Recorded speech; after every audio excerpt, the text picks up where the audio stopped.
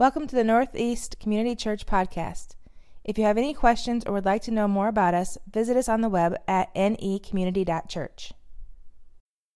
I want to begin reading out of Matthew chapter 8, verses 23 through 27. And I'm reading out of the New Living Translation. And it reads, "Then Jesus got into the boat and started across the lake with his disciples. Suddenly a fierce storm struck the lake with waves breaking into the boat, but Jesus was sleeping. The disciples went and woke him up, shouting, 'Lord, save us, we're going to drown.' Jesus responded, 'Why are you afraid? You have so little faith.' Then he got up and rebuked the wind and waves, and suddenly there was a great calm. The disciples were amazed. 'Who is this man?' they asked. 'Even the winds and the waves obey him.'" I just kind of briefly want to talk to you about insight through crises. Insight through crises.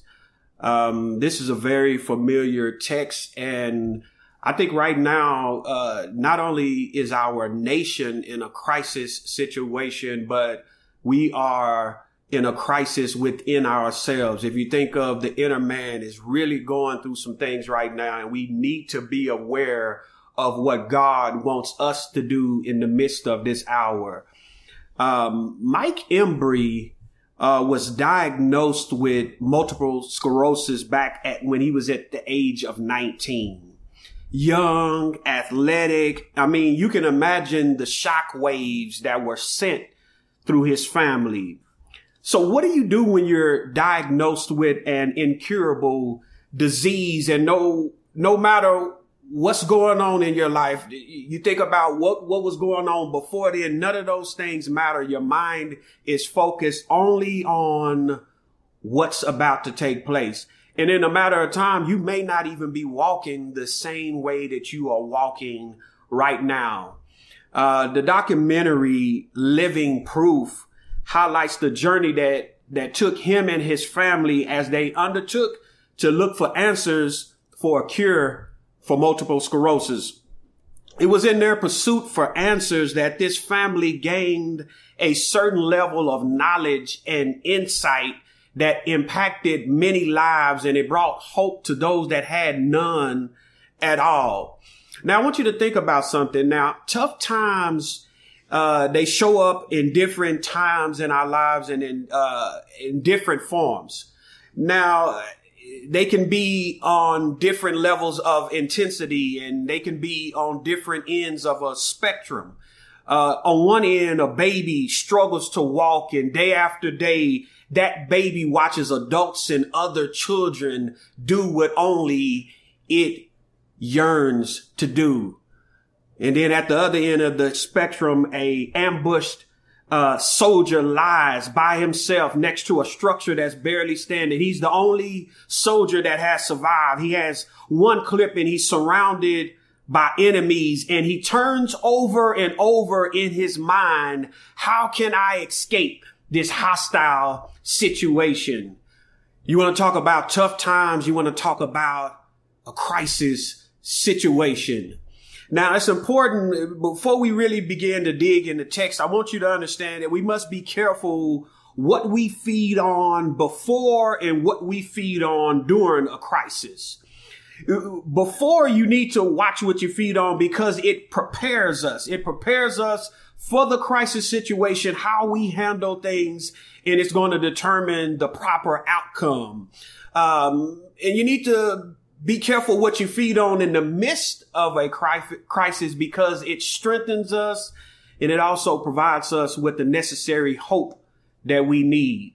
Now, if you think of just constantly, not just today, but just throughout every year, the media is bombarding our minds with school shootings. There may be storms approaching the coastline. We look at today and we're seeing constantly police brutality and this COVID-19 epidemic. And it's really easy to only focus your mind on what you see and think, is there really anything else out here? Now, A lot of people will say, hey, I'm just trying to be aware of what's going on in my neighborhood. I'm just trying to be aware of what's going on in the nation. And I'm just trying to be aware of what's going on in the world. Now, awareness is important. And I'm going to say that again. Awareness is important, but the wrong type of saturation can be disastrous. Saturating yourself with too much of the same things over and over can be disastrous for your life and mine. And we must never forget that we need to give our minds and our spirits a rest. Time to sit back and reset, but not only reset, but to refocus and reflect on what it is that I want to retain in my spirit and what I want to discard. See, that's the key thing about taking the time to rest and step back. Because when I reflect on different things, what's going on around me, how have I been handling situations, I know that there are certain things that are speaking to me and that I'm feeding on that I may not want to retain. I may not want to hold on to those things. But if you never give yourself a time to rest, you'll never be able to do that. This is important because our character is on the line. And when I say our character, I mean who we are when nobody else is around, who we are when nobody else can see but God.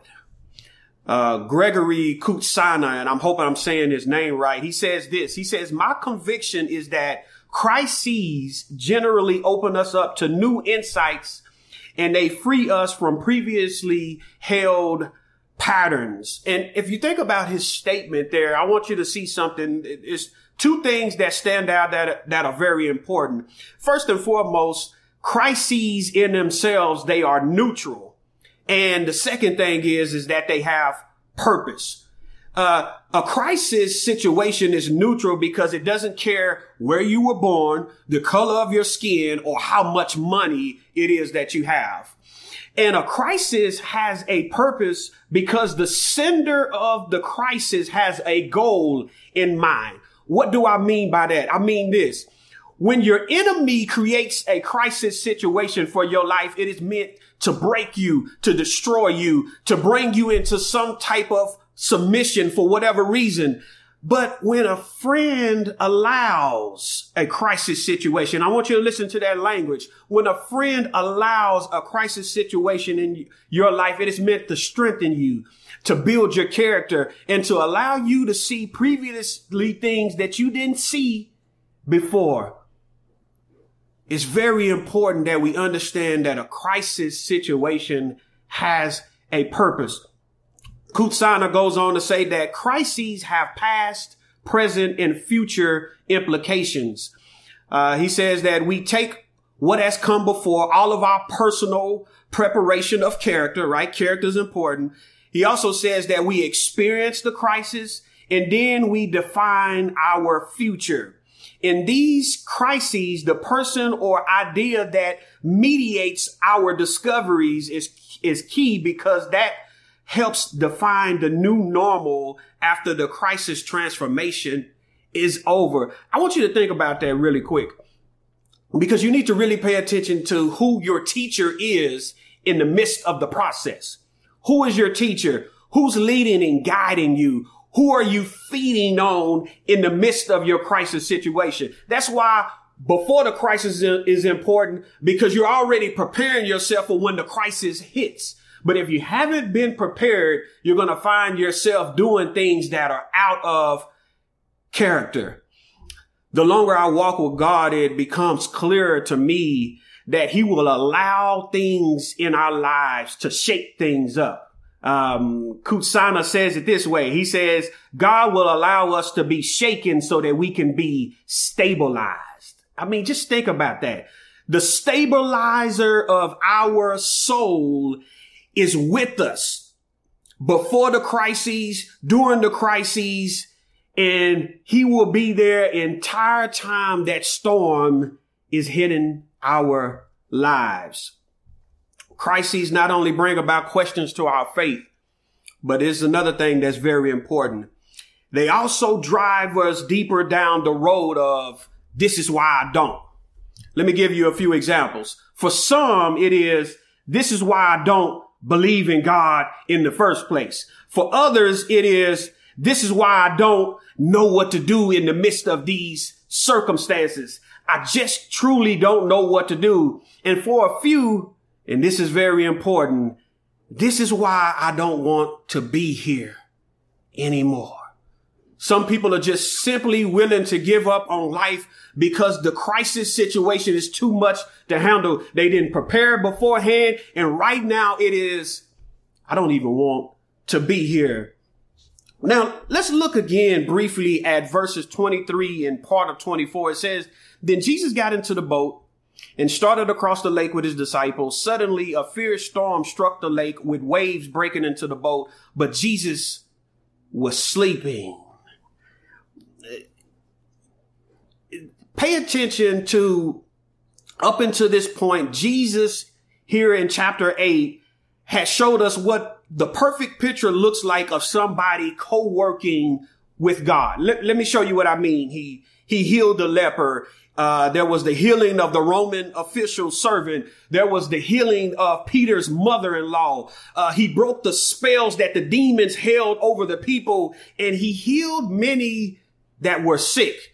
Now, it's important that you understand, because this is the one that the disciples had chosen to follow. This is the one that you and I, as we read the scriptures, we choose to follow this one, the one that has total control of everything that's going on around him.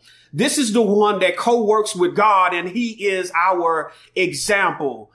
But this is what takes place. The storm, it hits the lake and begins to flood the boat that they're in. And it is in times like this that we state. Now, here's the thing. We may state these things to ourselves in our mind or when nobody else is around, or we may state these things to other people while we are venting. And we say things like, this is not what I signed up for. And you got to pay attention here, because Jesus told them to go to the other side. So that means that he knew that there was going to be a storm that was coming. But are we going to trust him not only in the good times when he's healing everybody, but are we going to trust him even when he leads us somewhere that we don't want to go? The word usually translated storm here, it comes from a word that means to shake, to agitate, to stir up. It's a sudden commotion or a disturbance in regular activity. And it says that Jesus was sleeping on the boat. I mean, this is a picture of perfect peace. Now, who else thinks this is kind of strange? I mean, Jesus is just simply showing out at the moment, right? I remember the first time I read that, I was like, come on, Jesus, you just actually sleeping. They're running around, anxious, worried. They're thinking that they're actually going to die. But Jesus is not the only person that we've seen that has been calm under pressure. Now, let me say this. He did it better than anybody else may have done, but he's not the first person that has displayed this type of behavior. Neil Armstrong's in his memoirs, he tells this story of being on an armed reconnaissance mission, and he was hit by enemy aircraft fire. He goes on to say, I hit some electric lines, but I was able to nurse the aircraft back to normal, and I was able to make it back to friendly territory, where he jumped out and he was rescued. It was found in Gandhi, and it was found in Martin Luther King during their nonviolent campaigns. It is found in the steady hands of a doctor who performs heart or brain or spinal surgery, where one false move could end it all. It is a picture of peace under pressure. Now, many like to quote how pressure busts pipes, or it produces diamonds. But let me say it this way. Crises can either make us or break us. But one thing is for sure, in the midst of a crisis situation, they will reveal our heart. Now, when we look at Jesus with this picture of perfect peace, but there's also a picture of panic that's taking place among the disciples.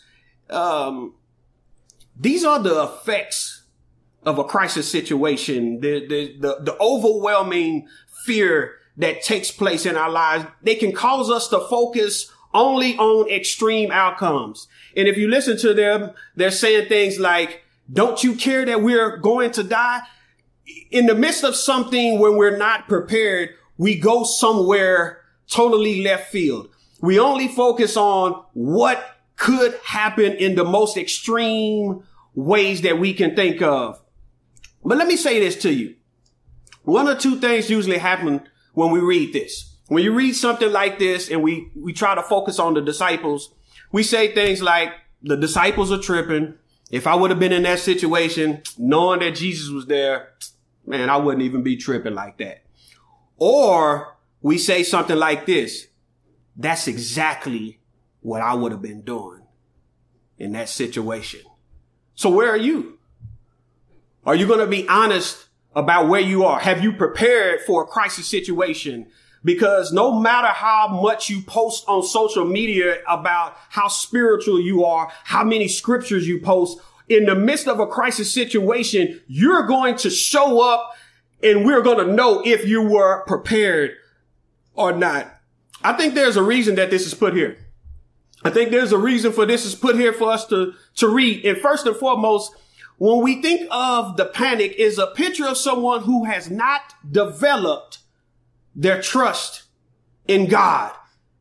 What do I mean by that? They don't have the necessary tools in their toolbox. You're carrying around an empty toolbox and it's time to use a certain tool in this moment and you don't know which one to use. Have you ever seen somebody where they were working on a car and you just kind of walk up and they're under there and they're just working, going, and they say, hey, hand me an Allen wrench. And you kind of looking at the toolbox like, I don't know what that is. And they have to point it out to you. Christ wants to equip us before the storm, before the crisis hits our lives, so that we know when the crisis hits, we can open the toolbox. We don't have to fumble around in there. We can grab exactly what we need to be able to handle the situation. In stark contrast, when you think of peaceful sleep here, you get a picture of somebody that's totally dependent on God. It's the person that has many tools in their toolbox, and they don't just have many tools. They know which ones to use in that moment. And it's important to recognize that the author, Matthew, is in the boat as well. And he's honest about we were all running around scared that we may die. But it's also important to recognize that it's possible to get to a place where we can be at peace amid the storm. And these two things keep us grounded and humble, but they also give us hope for the future. But let's look at the salvation. It's in verses 26 and 27. It says, Jesus responded, why are you afraid? You have so little faith. Then he got up and rebuked the wind and waves, and suddenly there was a great calm. The disciples were amazed. Who is this man? They asked. Even the winds and the waves obey him. I mean, the last time you get this type of language when we're talking about not having enough faith, not putting your trust in the Lord in that moment is in Matthew chapter 6, where he says, and if God cares so wonderfully for wildflowers that are here today and thrown into the fire tomorrow, he will certainly care for you. Why do you have so little faith? I mean, just think about that. In simple terms, even with all you've seen me do up until this point, you are not ready to trust me in situations like this. That's simple terms of what he's saying about little faith. You've seen me do so much. You've seen me heal this. You've seen me come through in this person's situation, but you're not at that point yet where you're ready to trust me. If you stick with me, you will be, but you're just not there. And that's something that we have to be honest with ourselves about. God's authority here, when we're looking at this, God's authority and power is seen all over scripture with him having power over nature. So this shouldn't be such a surprise, not only to them, but even to us today. In Psalm 65:7, and again, New Living Translation, it reads, you quieted it, the raging oceans with their pounding waves, and silence the shouting of the nations. In Psalms 89:9, it says, you ruled the oceans, you subdued their storm-tossed waves. And then again in Psalms 107:29, it says, he calmed the storm to a whisper and stilled the waves. This is not the first time God's authority has been displayed, but it certifies who Jesus is. And you need to understand, they chose to follow him because he is a qualified teacher. And we have to think about, who are we following today? Who are we listening to? Who are we feeding on? But I can tell you the reason why I follow Jesus the Christ is because he is qualified. But if you look at the reaction that takes place here, it's one of amazement, first and foremost.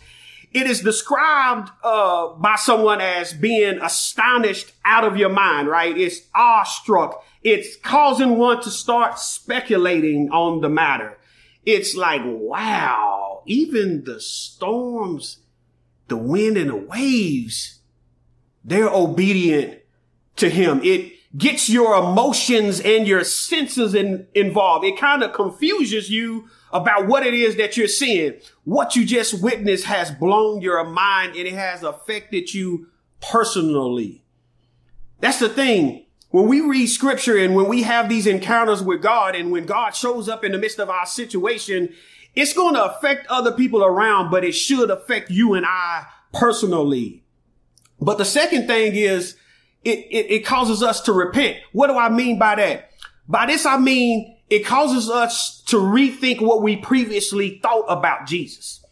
See, before COVID-19, you thought a certain way about Jesus.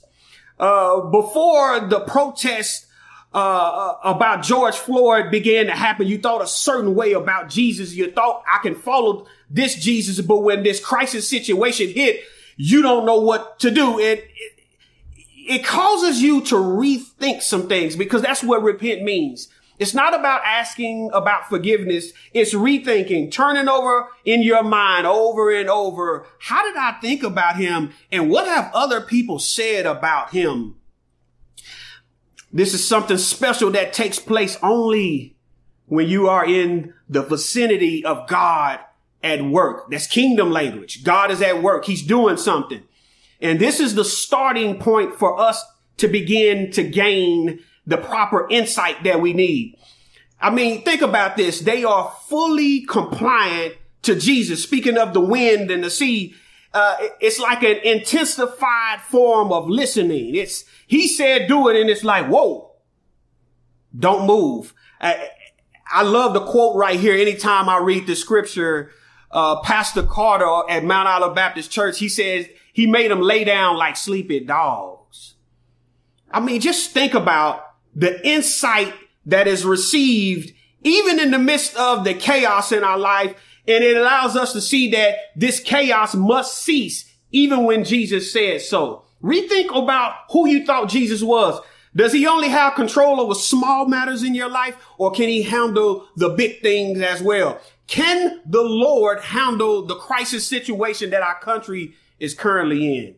And if you believe he can, your character will show up in the proper way right now, and you won't go all the way left. The one that holds your life and my life in his hands has authority even over the storms and the winds and waves in our lives. Now, this does not mean that we can just go and demand God to stop, right? Stop it right now. Some of us feel like we even have control over the Lord. But this is what it does mean. It means that sometimes God will allow things to continue for whatever reason until he says it's enough. Which means that the one that you have attached yourself to, the one that you said, I will follow to the end of my life, his wisdom is greater than what we as his students and what other ideas other people come up with. See, this is the thing.